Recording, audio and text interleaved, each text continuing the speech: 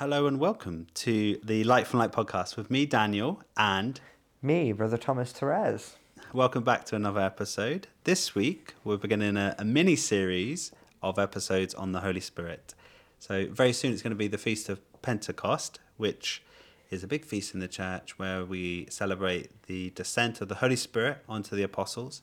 So, we thought it would be good to have a mini series of episodes looking into the Holy Spirit and drawing out different elements of that. So over the coming episodes, that's what we will be doing. So please be sure to subscribe to the podcast on your favorite listening platform. It helps us to reach more people. And of course, share the episode with other people as well if you find it useful. That's a good point to make, that we are on multiple platforms. We're not just on Podbean. I know we share things on Podbean because you can get an easy link, but we're also on Apple Podcasts, we're on Spotify, we're on Google Podcasts. Are we anywhere else? We will be on another platform in the future, but not till around October time. Okay, we've been teasing that for a while. Yeah. Yeah, in the future. Okay, Anyway. let's get started with our episode then. So, Brother Thomas, who is the Holy Spirit? Well, that's a good question. Who is the right question? Very often when people think of the Holy Spirit, they think of the Holy Spirit as an it, or a sort of, I don't know, impersonal force or something like that. But actually, no, who is the right question, because the Holy Spirit is a person. The Holy Spirit is a divine person, the third person of the Trinity. And so this is why we use personal pronouns like he when we talk about the Holy Spirit, because the Holy Spirit is a person. The Holy Spirit is not a thing. The Holy Spirit is not just a sort of force.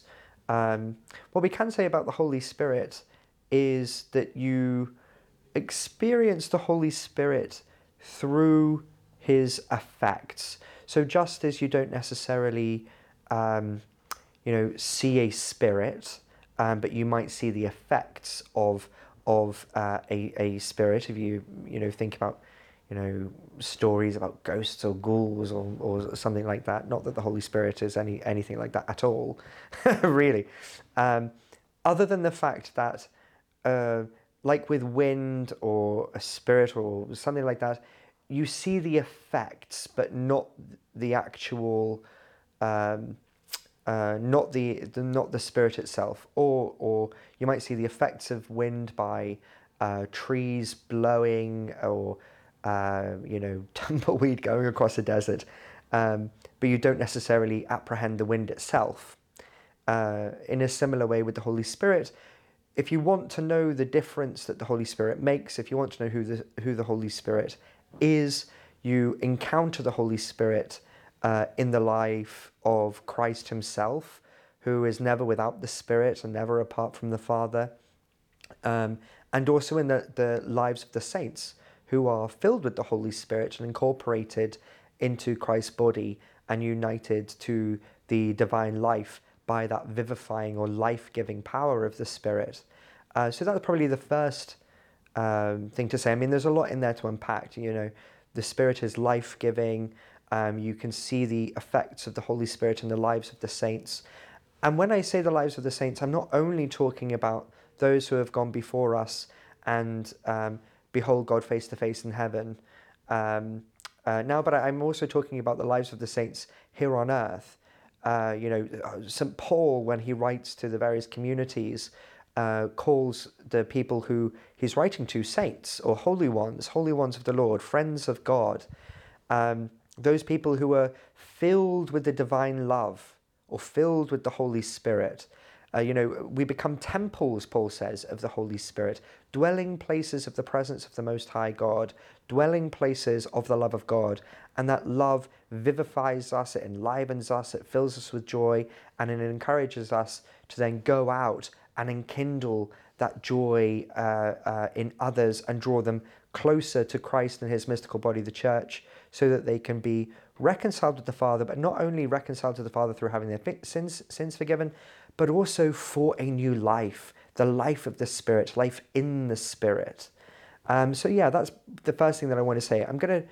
I think we're going to sort of not go into the interpersonal dynamics of the Trinity. So how the Father, the Son, and the Holy Spirit relate to each other.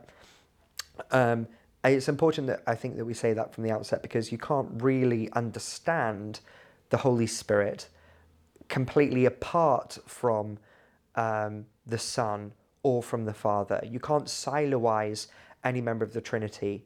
I mean, we're pretty good at doing this, aren't we, when we talk about the Father and the Son, siloizing them out. When we talk What about, do you mean by siloizing? like, thinking of them in isolation. Okay. So when we think about the act of creation, for example, we think about the Father. We don't often think about the Word, aka the Son. We don't often think about the Holy Spirit. Or we might think the Father speaks the Word and the Spirit hovers over the waters, and then we're becoming more Trinitarian in our understanding of creation. The act of creation is an act of God. It's an act of all three persons of the Trinity, the one God, the one triune God. The act of creation is not the work of the Father alone, but the work of all of the Trinity. The Trinity doesn't do anything apart from the others, right? There are certain things that it can be more appropriate or more fitting to talk about. For example, in terms of the Son, with, for example, his life, his in his humanity, for example, on earth. But in terms of the active work of the Lord, it's the triune God. And this is why we say, the Son is never without the Spirit, is never without the Father. Look at the act of redemption and salvation. Very often we think about this being solely the work of the Son, right? But it's not. The Son is never without the Spirit and always beholds the Father's face. There's a really good book about this by Father Simon Gain called Did Jesus see the face of the Father, or something like that? Yeah. See the Father's face. It's a fantastic book, and he raises various objections to the idea that Jesus saw God face to face, the beatific vision, during his earthly ministry and his earthly life. And he answers various objections to this, and he says, yes, Jesus did see the face of the Father on earth. He did have the beatific vision, and he was always in the Spirit. So that's something that I think is quite important to say. And you see this when you go to confession. The next time you go to confession, listen to what the priest says to you. God, the Father of mercies, sent his only begotten Son into the world for the forgiveness of sins. And the priest will say that the Spirit is sent among us for the forgiveness of sins. And through the ministry of the church, God grant you pardon and peace, So the act of salvation, redemption, creation, forgiveness are all the acts of God. And so then they are the action of the Father, the Son, and the Holy Spirit together. And so that's another important thing to say about the Holy Spirit. The Holy Spirit does not act independently of the Father and the Son. And so then you don't have any conflict between any of the members of the Trinity. That would just be a nonsense. Because sometimes people want to sort of set the Spirit up against things like either obedience or against, decisions by Christ's mystical body, the church. But actually, the hierarchy and authority and the commandments that are given to us, those things are the work and the expression of the triune God. It is as much the work of the Holy Spirit as it is the Father and the Son. And so, the Father and the Son are not in opposition to each other. The Spirit does not move us to do things which are in conflict with what Christ and the Father teach. They operate together. Yeah. So the Spirit doesn't move us outside. The Spirit does operate outside, or can choose to operate outside the church, and does operate outside the church. This is something that you find in Lumen Gentium and Gaudium et Spes in the Second Vatican Council. But the Holy Spirit operates within the church. So, Anyway, the long story short, talking about the Spirit, if you want to see the difference that God makes and the work of the Holy Spirit, look to the lives of the saints, and people who are in conformity with the divine life to the fullest, and then you'll see. Animated by the Holy Spirit. Yeah. You said an interesting thing there, that the Father does not act independently of the Son, and Jesus does not act independently of the Holy Spirit. You know, that interplay. It got me thinking, actually, that we as Christians do not act independently from God. So Jesus says in the Gospels he's going to send the Holy Spirit after he's ascended into heaven. And that Holy Spirit is there to help us to come to our ultimate destination, which is to heaven. It's the Holy Spirit, and the gifts that the Holy Spirit brings are really to help us get to our heavenly home, in a sense. And in a sense, this is our ultimate aim of life, is to get to heaven, which is why the Holy Spirit is sent to us, so that we could be more perfected over time and enjoy more this communion with God, with the Father, Son, and the Holy Spirit. But God is not going to do that work in us independently of us, but with us, in communion with us, with God. So let's just spend some time looking at the gifts of the Holy Spirit then in this episode. And I think in the next episode we'll look at the fruits of the Holy Spirit.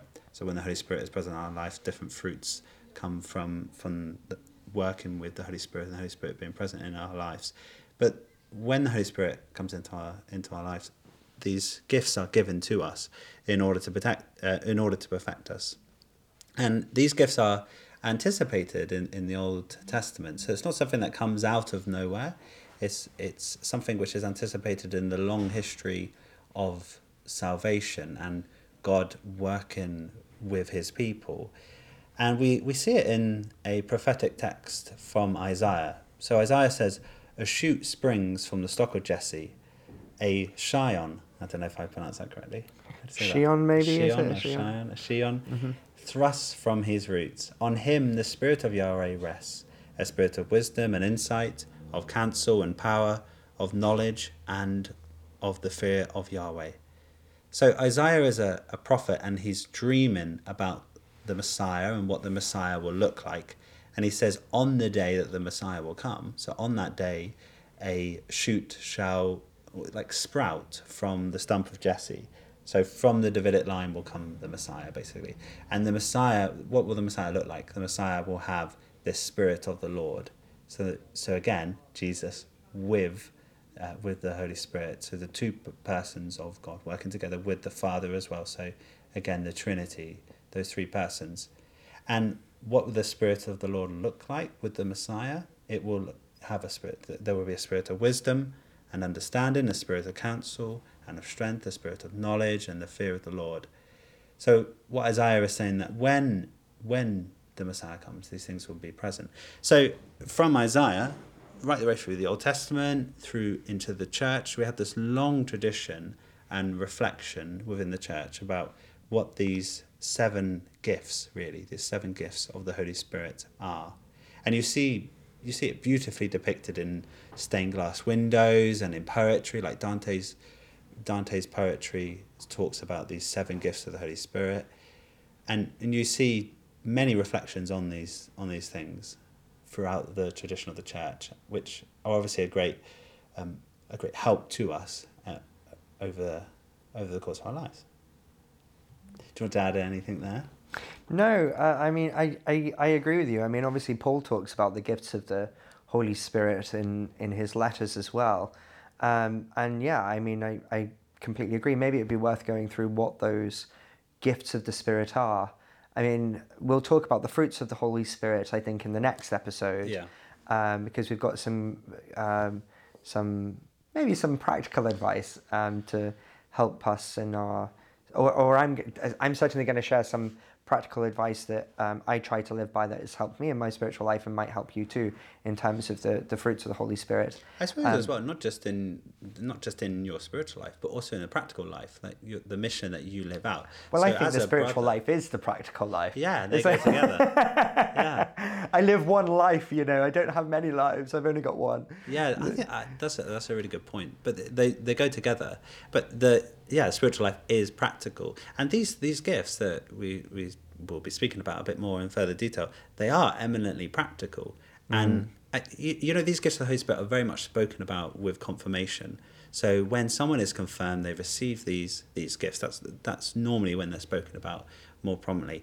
But you receive the Holy Spirit at baptism, so you receive them in almost seed form then, and then throughout the rest of your life, they are there to grow in your life. And at different times, one will be more prominent than another, depending on where you're called to in your mission. But they're very important. That's an interesting thing to say. It equips you for mission. It equips you for service. I mean, you're giving these things not just so you can be great just in yourself. Yes, I mean, you are called to greatness. You are called to be a great saint. But the way that you become a great saint is also in service, to others. This is something that I think, going on pilgrimage to Lourdes, helping the sick in Lourdes, teaches you, So yeah, I mean, that's a very important point, that these gifts are not simply self-centered gifts. They're gifts that are there to help. Yes, they are there to help you flourish, but the fact that you have the gift of wisdom and understanding and knowledge and fortitude and all the rest of it is also to help others. It's to help other people. And that's something, whether it be through marriage, whether it be through religious life, priesthood, or being a teacher, or whatever situation you find yourself in. That's what these gifts are for. Now, some people might say to us, well, okay, fine, I was confirmed, and it says I was given the gift of knowledge, but I still only got a C at GCSE, or now I think it'd be a level 4 or something at GCSE, something like that, 5. 4 or 5, yeah. How times have changed since we were at school. Well, why is it, being given the Spirit of the Most High, the Holy Spirit, why is it that I'm given the Spirit of knowledge, the Spirit of truth, as Scripture says, or even the Spirit of charity, but still I seem not to know everything. I make mistakes. Why is it that I'm not always as charitable to people as I should be? Does that mean that really I haven't received the Holy Spirit?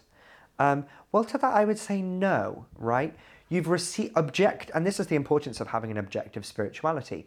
Objectively, you have received the Holy Spirit, but whether those gifts and those fruits come to fruition depend on your disposition, whether you're open and ready to receiving those fruits and cultivating those fruits and growing in the divine life.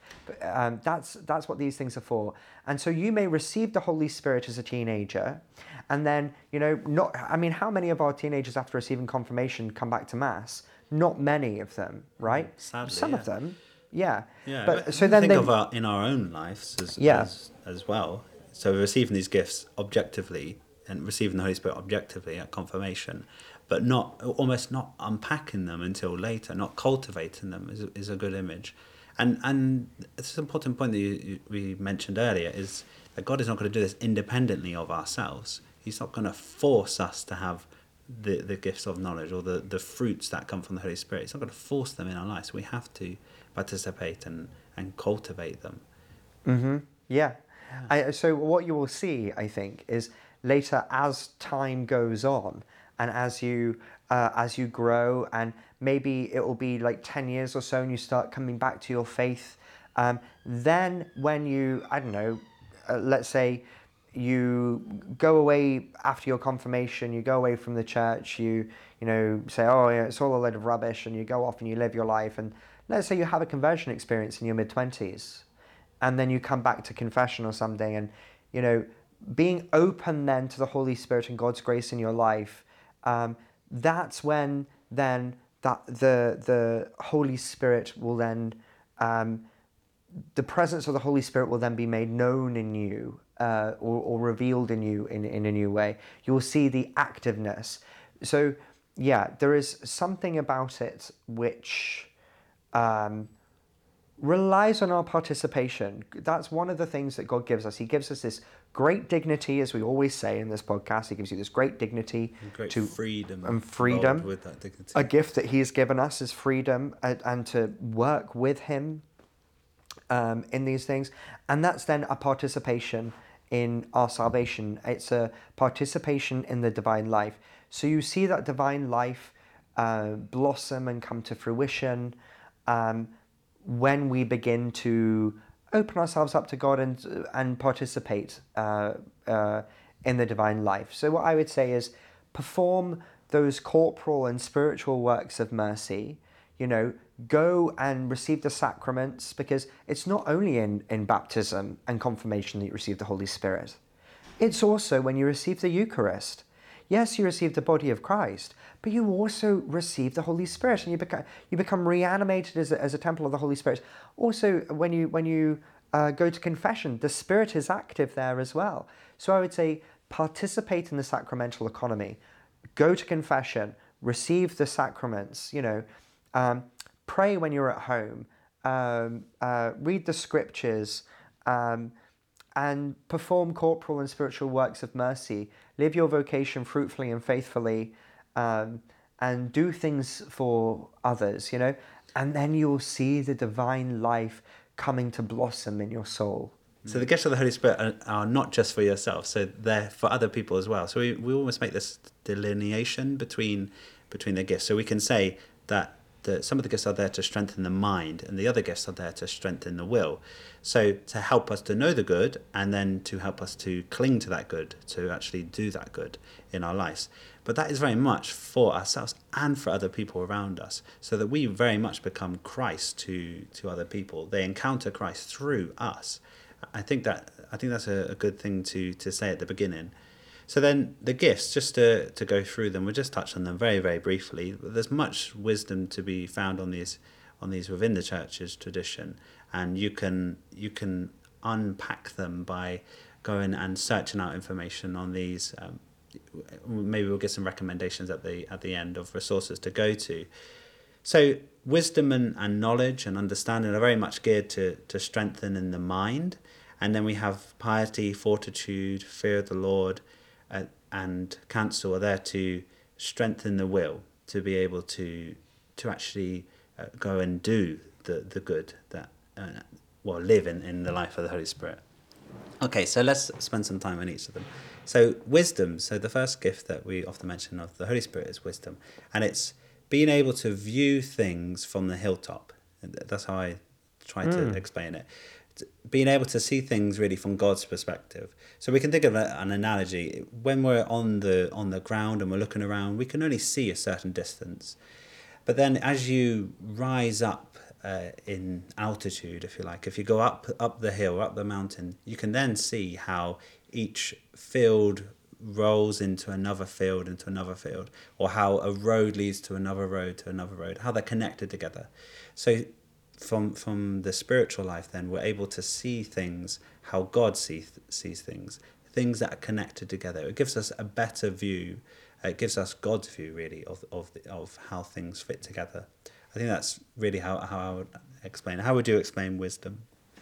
I wouldn't. No, I think that's a wonderful explanation of wisdom. I mean, using such a great biblical image there, going up the mountain, reminds me of Moses going up the mountain to receive the commandments, or Christ when he goes up Mount Tabor and he's transfigured in light, and his glory seeps through, and his disciples see it up the mountain. When he's there with Moses and Elijah. So yeah, I mean that's a very good thing. I think wisdom also helps us know. It's connected to prudence. I think wisdom, it helps us to know what to do and what not to do, and it's also connected, I think, also to help counsel others. I think wisdom is one of those things. When you really meet a wise person, you really trust and value their advice, and I think wise people draw you closer to God, who is the reason why any of us exist. Our beginning and our end. That's a good point you mentioned there, is that someone who is wise often gives very good counsel, and that sort of illustrates the point that these gifts go together. That wherever you see one, you often see the others coming with them. The other gifts are often there as well. So knowledge and understanding are very closely related. We often see them linked together actually in their description. Certainly Augustine, he reflected very much on these gifts of the Holy Spirit. He refers to these as our appreciation for God present in our life, or a sort of our desire, our savior. How do you say if you savor a food or something? It's experience, isn't it? You delight in it. When you receive the Holy Spirit, you're receiving a divine person into your soul. I suppose you're receiving a divine person into your temple. Into the temple of the Holy Spirit. That you become a temple of the Holy Spirit. So from that perspective, that knowledge comes through the experience of the Holy Spirit that you have, and it's not necessarily the same in the same order as when you meet, say, a friend for a coffee. Me and the Holy Spirit don't go for coffee at Pret a Manger or wherever your favourite sort of coffee place is to go. Coffee is available, we should say, from all good coffee shops, unless we get sued.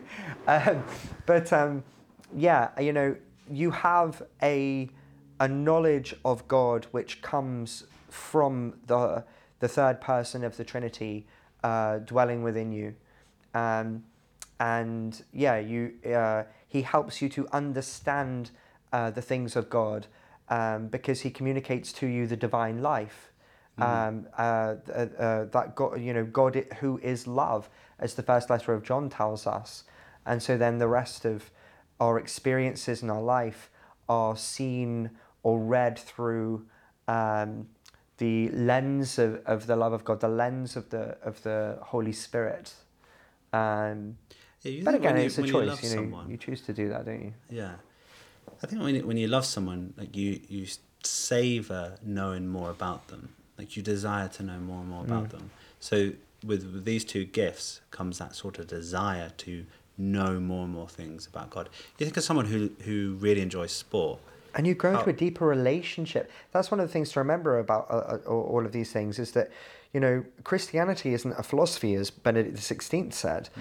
It's about relationship. Yeah, the whole thing comes back to relationship. Just on that analogy of sport, someone who really loves and enjoys sport or anything, music or reading, or really enjoys any sort of hobby, really enjoy spending time with their friend, that they want to know as much as they can about the other person, and they delight in knowing more and more about this particular sport, and things like dates and even like memorizing certain bits of information. And so there's this analogy with God. So we have this desire to soak in as much of the stuff that God has revealed to us about himself. And as you said, ultimately, everything that he has revealed himself is to bring us into a keener, deeper relationship with him. And the signs of divine friendship, Aristotle makes the point that there is something unitive about friendship. A friend desires to dwell with the other. And what is it that we read in John, the Gospel of John, chapter 1, that Christ, that the word tabernacles with us. He dwells with us. And in a similar way, the Holy Spirit comes to dwell within us. It's a sign of the divine friendship that, and not just the sign of the divine friendship, but it's it brings about also the divine friendship too. It establishes and strengthens and maintains and grows the divine friendship between us and God, and that's something which is done. God crosses that divide, shall we say? He's the one who reaches out to embrace us. So yeah, I mean, that's something else to keep in mind with these things and receiving the Holy Spirit, is that it's the communication of the divine life, and it's about becoming a friend of God, or saint, essentially. Becoming a saint, which is a friend of God. Yeah, and someone who is a friend, like the friends share their lives with each other. And that's what God does with the Holy Spirit. He's sharing, and with Christ. Jesus Christ, who is the face of the Father. We become temples of the Holy Spirit, and thereby we become grafted onto the mystical body of Christ, and we become partakers of the divine nature, as we read in Scripture. So yeah, I mean, God our friend desires to dwell with us and raise us up and elevate us through his coming to be with us. Anyway, we should talk more about the other gifts. Yeah, let's. So knowledge, just to touch on knowledge, just to flesh out a Oh, little that's bit more. another important thing actually to say about those gifts of the intellect that you're talking about with knowledge, understanding, and things, is that love isn't solely about knowledge, and it's not solely about the intellect, and it's not solely about the will. It has something to do with both. You know, when you love somebody, part of it I think is based on maybe some experience of them, some knowing in some sense, some sharing of one's life in some way with another. Not necessarily that we've shared the totality of their life. I don't share the totality of your life, but we're great friends, you know. But there is a sharing of something, and there is something about it which is about the life of the intellect and a meeting of minds and a meeting of souls and things like that. But there's also something about it which is about the act of the will, not just willing the good of the other in one's imagination and willing one well, but it's also in the doing of something, you know? So that's, yeah. So I just thought it was important to emphasize that love and the divine life is not just an intellectual pursuit. Like faith is not just the acceptance of a series of intellectual propositions. You know, there's something about it which is a life of charity, which is a life of action. So, yeah. Yeah. Okay. Let's move on. Let's touch on counsel. So, counsel is what enables us really to be able to judge quickly and promptly and rightly what must be done in a particular situation, so that really we're deciding what to do in order that it may bring us closer to God and closer to more of a union with God. So I think that's probably in a nutshell the best way to explain counsel. So when you think of someone who has the gift of counsel, they're able to quickly and rightly discern a situation that enables the person to act according to bring them closer to God. I think that's in a nutshell. It's probably the one that's most easily recognizable. I think when you see someone who has the gift of counsel, you think, actually, yeah, they're wise. They're very good at giving advice. Well, it's really interesting, isn't it? Who do you go to in a crisis? Who do you go to when you've got a dilemma? You go to someone who is wise, someone you who trust their counsel. who is able to give good counsel. It's interesting that wisdom and counsel go very well together. There, you can very quickly see how they go together. I think it's interesting that with people who are wise or people who give good counsel, it's very interesting actually that they can't always tell actually that they themselves are wise.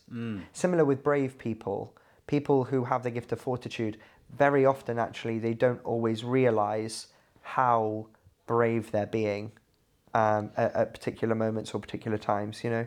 It's quite an interesting thing. I think that it probably fits with where the gift comes from. So the gift is a gift of the Holy Spirit, and we talk of the Holy Spirit being a spirit of humility.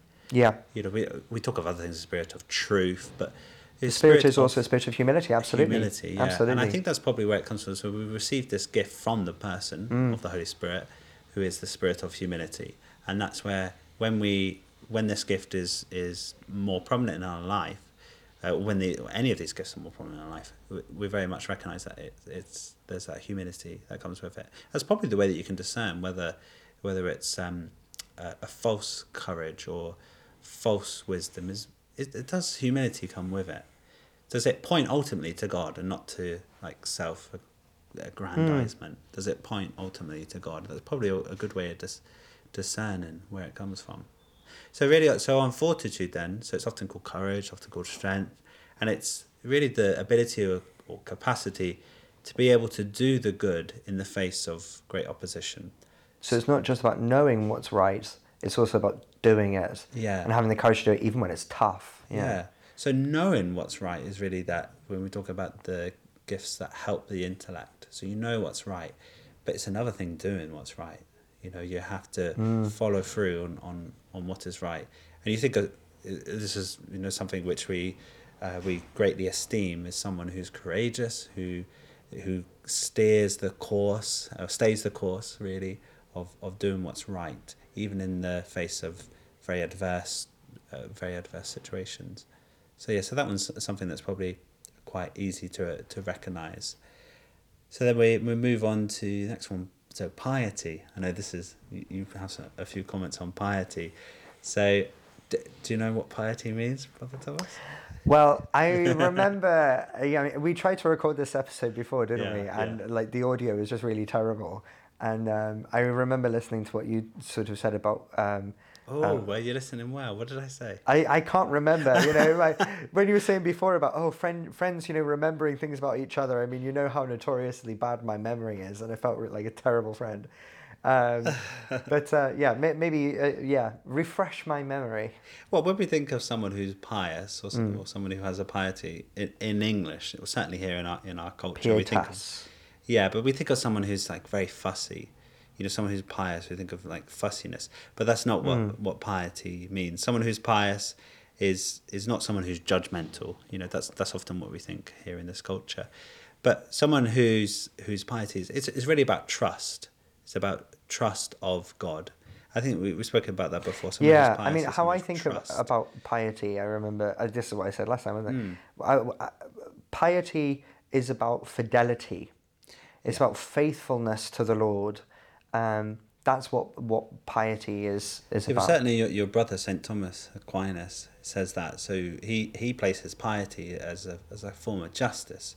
So what is owed to God? Giving to God what belongs to God. What is owed to God is really a trust of our whole self, is a piety of our whole self. So prayer is owed to God as staying in communion with God. So prayer is really, you know, communion with God. So that's owed to God because we're created by God. We're sustained by God in our being. So, and then we're saved by God. He gives us these gifts, you know, so God has given us all these things, so we owe all these things back to God in a certain sense. So then we think about what those acts of piety are, those acts of fidelity. Because when we think about people who are pious, we think about, you know, the people who, you know, kneel and say their rosary at the end of Mass, or you'll see like the little old lady sort of doing the Stations of the Cross on her own, and you know, these are all acts of fidelity and acts of piety and acts of love. I mean, that's what fidelity is really all about, isn't it? Yeah. Fidelity is all about love.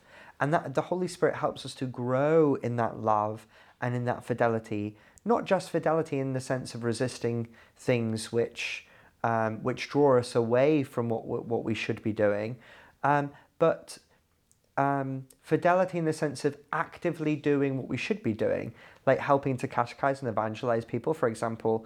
In our cases, that's a great deal of what we've been called to do in our cases, or fidelity, showing fidelity to the Lord in our religious life or our priesthood or married life.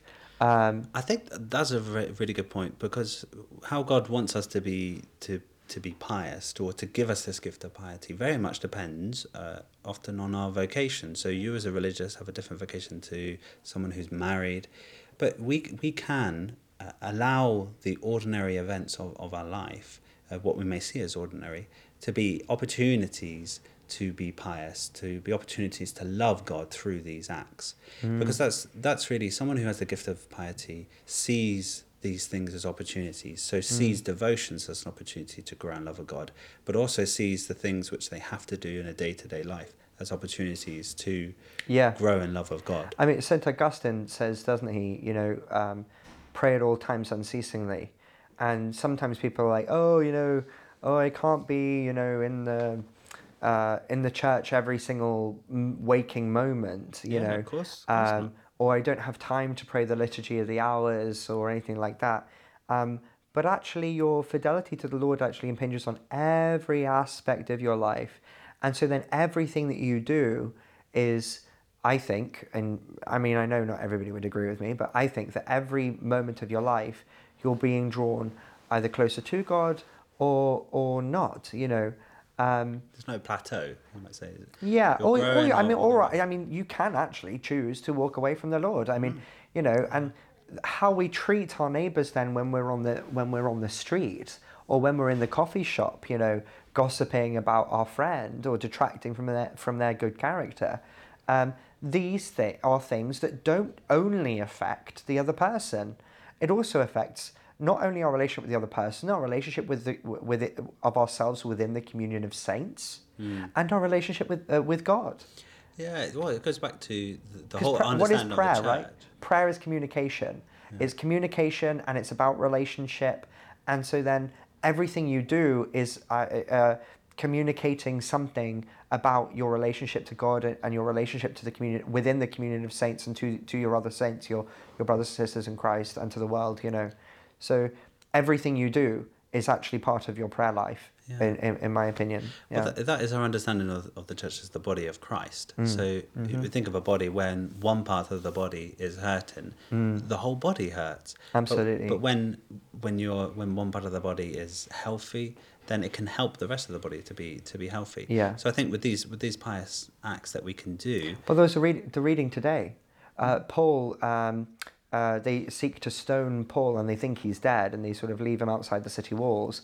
Well, the disciples come and they surround him and he raises himself, it says. He raises himself and he, goes on sort of preaching the gospel and things.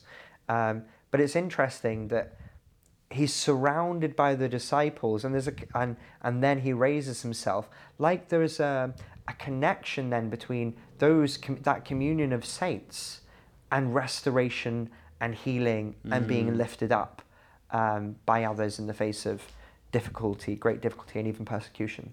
Yeah, very good point. Very good point. Okay, so our last gift that we'll mention is the fear of the Lord. So there's lots of misconceptions about this. So Yes. often it's thought, so fear of the Lord is it's almost like a slavish sort of fear. Ooh. We can think of God as like a master who wants to dictate our life, and if we do something wrong, he's going to punish us in some way. But that's not what this means. Yeah. It's more like a filial fear. So it's almost like in a friendship, you don't want to, because you love that person so much, you don't want to do something which is going to create Damage a barrier or harm between them. the friendship. Yeah, it's going to hurt them or hurt the friendship or hurt you, or it's going to create some sort of distance between the two of you. So it's love of the other to the point where I don't want anything to get in the way of this. So it's a fear of something getting in the way of that relationship growing. And I think that's probably the best way in a nutshell to understand that gift. Almost like a child with a parent. You don't think of the child that loves the parent so much that doesn't want to do something which is going to harm that relationship in some way from their perspective. Yeah, that's probably the best way to explain it. I mean, personally, I'd avoid using words like fear because I think people can misunderstand it. With fear, yeah. So reverence. Reverence. That's exactly right. That reverence is the term that I would use, because it's about respect. That's what it is. Fear of the Lord really is about respect, so it's reverence. It's having reverence and respect for God and the things of God and things in relation to God. So that's and then reverence and respect is a sign of love. So when Paul says, I think it's Paul, that perfect love casts out fear. That's the point. It's like the difference between imperfect contrition and perfect contrition. You can go to confession and you can have imperfect contrition for your sins, meaning you can confess your sins out of, fear of the loss of God or fear of hell or something like that, right? That's imperfect contrition. Perfect contrition is that you're sorry for what you've done because you love God so much, and that's perfect contrition. So, and perfect love, as we read in Scripture, casts out fear. And so I would say that actually reverence is not about fear. Reverence is about having a proper respect for God and things and people who represent God.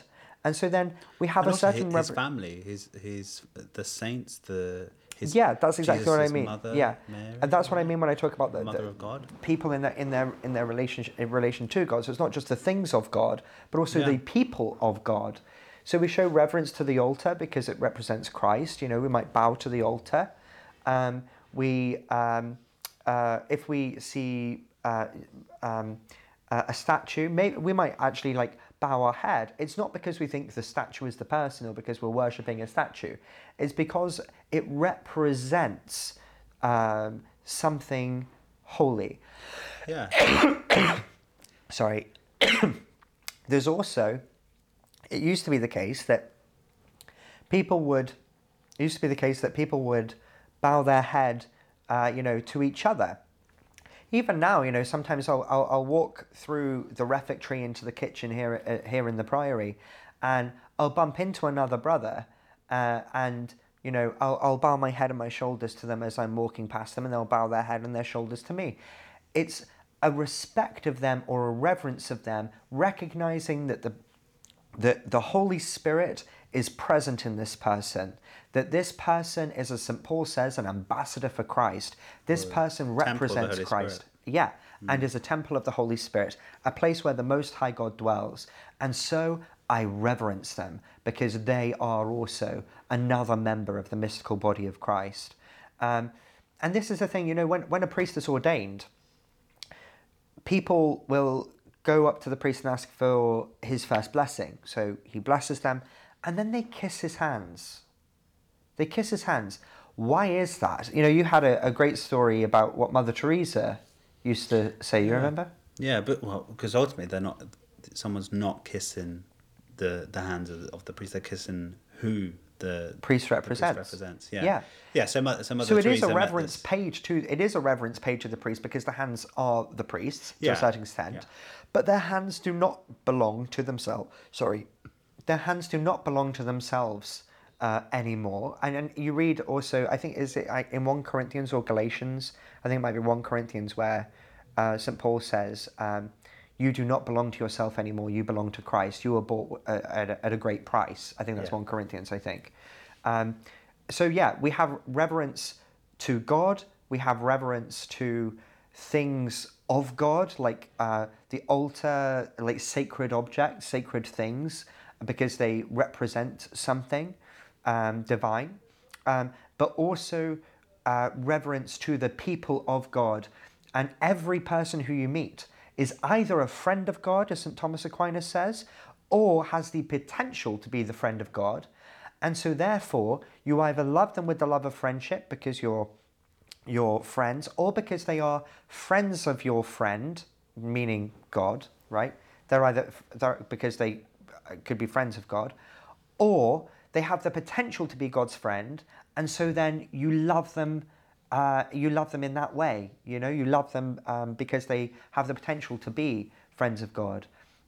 So then, as St. John Paul II says, love is the only acceptable way in which you can treat another human being. The only creatures, Thomas Aquinas says, are not able to be friends of God are demons.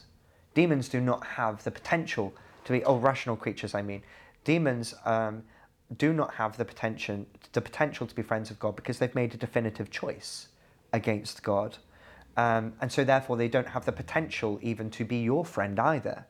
So yeah, that's something else to say. Yeah.